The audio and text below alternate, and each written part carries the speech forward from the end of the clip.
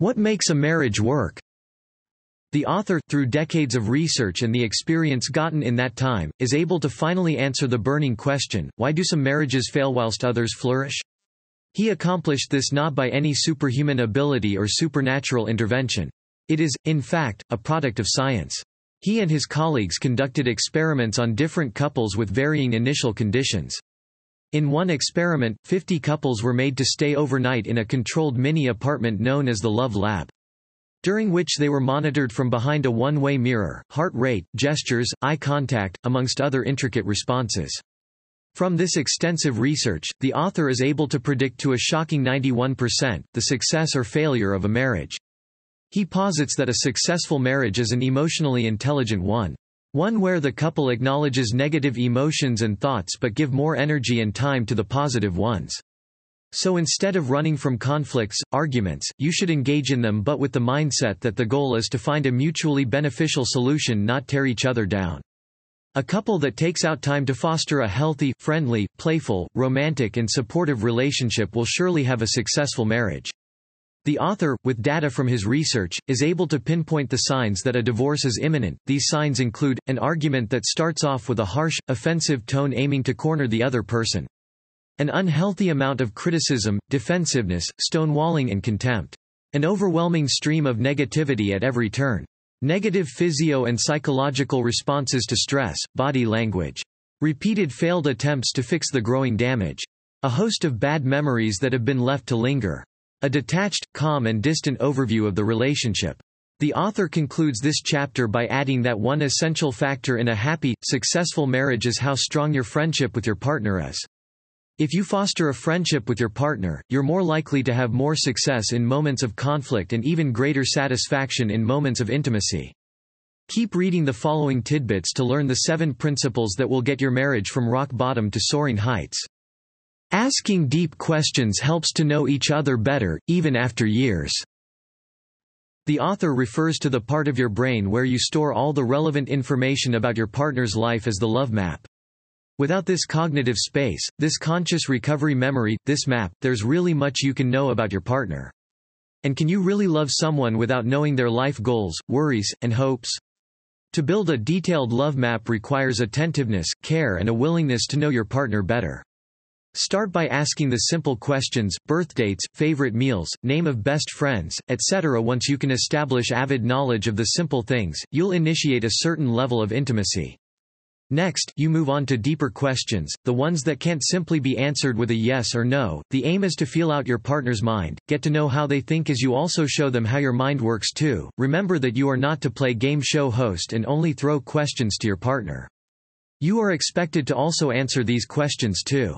Finally, you address a more intimate part of the map, each other's core identities. Those things that make you uniquely you, your battles and struggle, your battle scars and how you both healed, your emotions, their origins and depth, your purpose and dreams for the future, who you're both trying to become.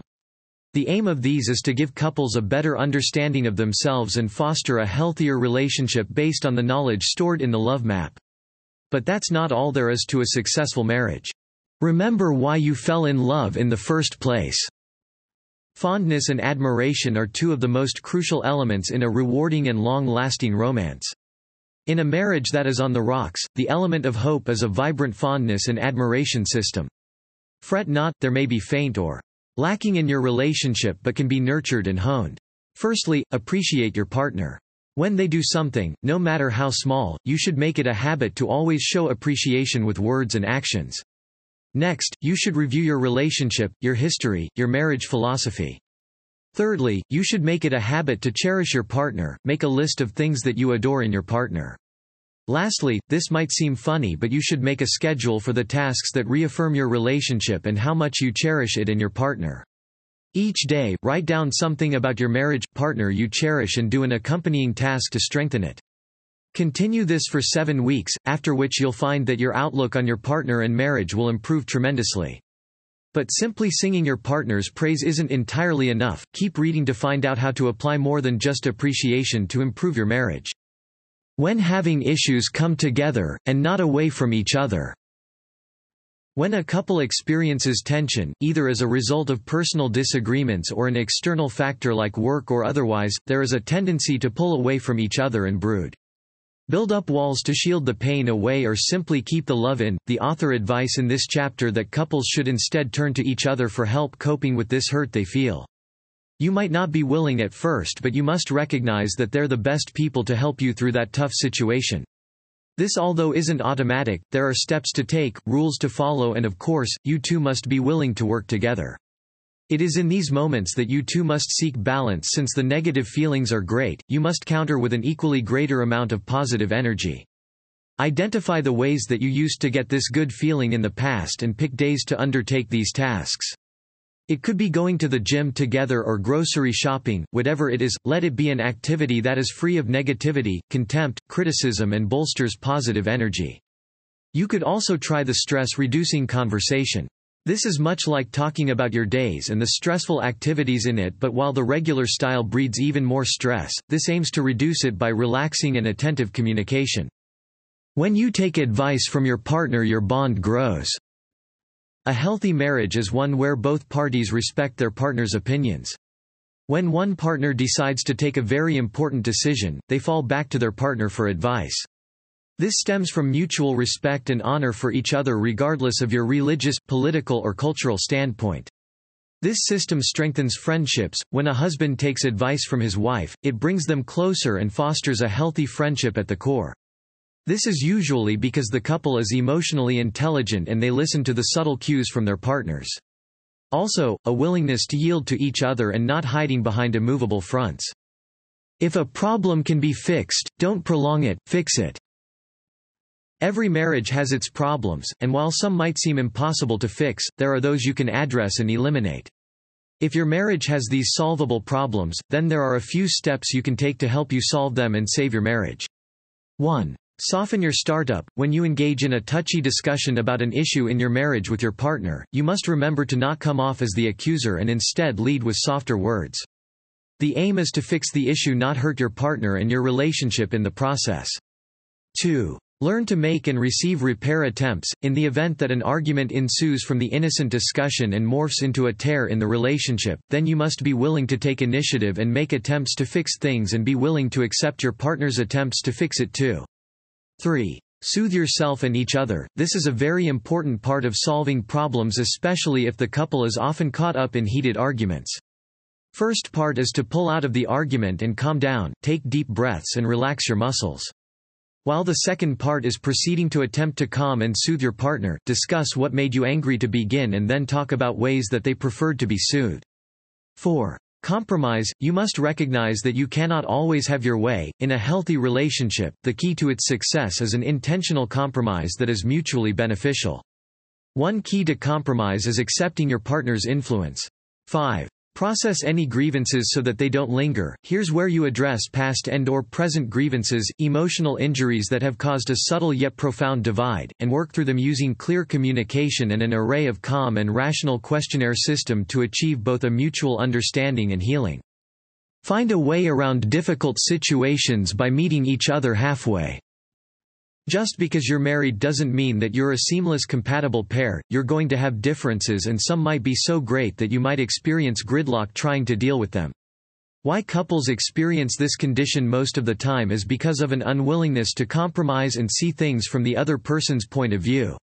Take, for example, your wife enjoys going to parties and mingling inadvertently with other men and you're more of a homebody.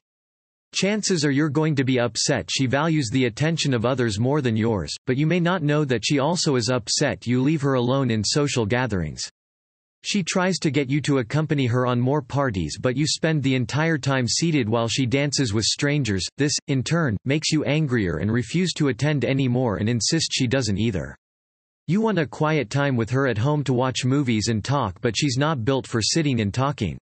Here's an opportunity to apply the helpful suggestions from the other principles: a soft start for your discussion, a willingness to accept influence, and a readiness to compromise.